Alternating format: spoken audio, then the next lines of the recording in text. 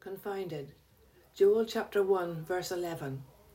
Be confounded, you farmers, wail, you vineyard keepers, for the wheat and for the barley, for the harvest of the field has perished. Maybe we are tired of the mourning and the wailing, but this is stronger language. The prophet tells the farmers and the vineyard keepers that they are accursed. They wail because the hand of the Lord is against them and they can't help themselves or sort out their own problems. When they think on their situation, all their plans are thwarted. They long for the food and nourishment of the wheat and the barley, but the harvest is gone and the crops in all the fields have perished. In our day, there are many Christian believers who long for the strong meat of the Word of God, but cannot find it. The teaching is so shallow and perfunctory that it is hardly worth listening to.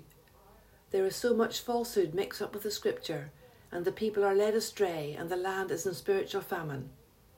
The preaching of the life-saving gospel is almost non-existent, and there is an emptiness of true conversion experiences where people are turning to the Lord in the repentance of brokenheartedness.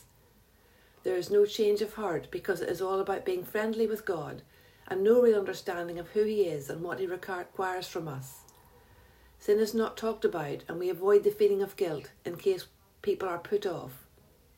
The cycle of liberal belief is then perpetuated, and there is a kind of religion born of easy-to-believe Jesus who will help us no matter what we are like. There is no holiness of life preached, and so we are not holy. The people wail for the word of the Lord, but it has gone.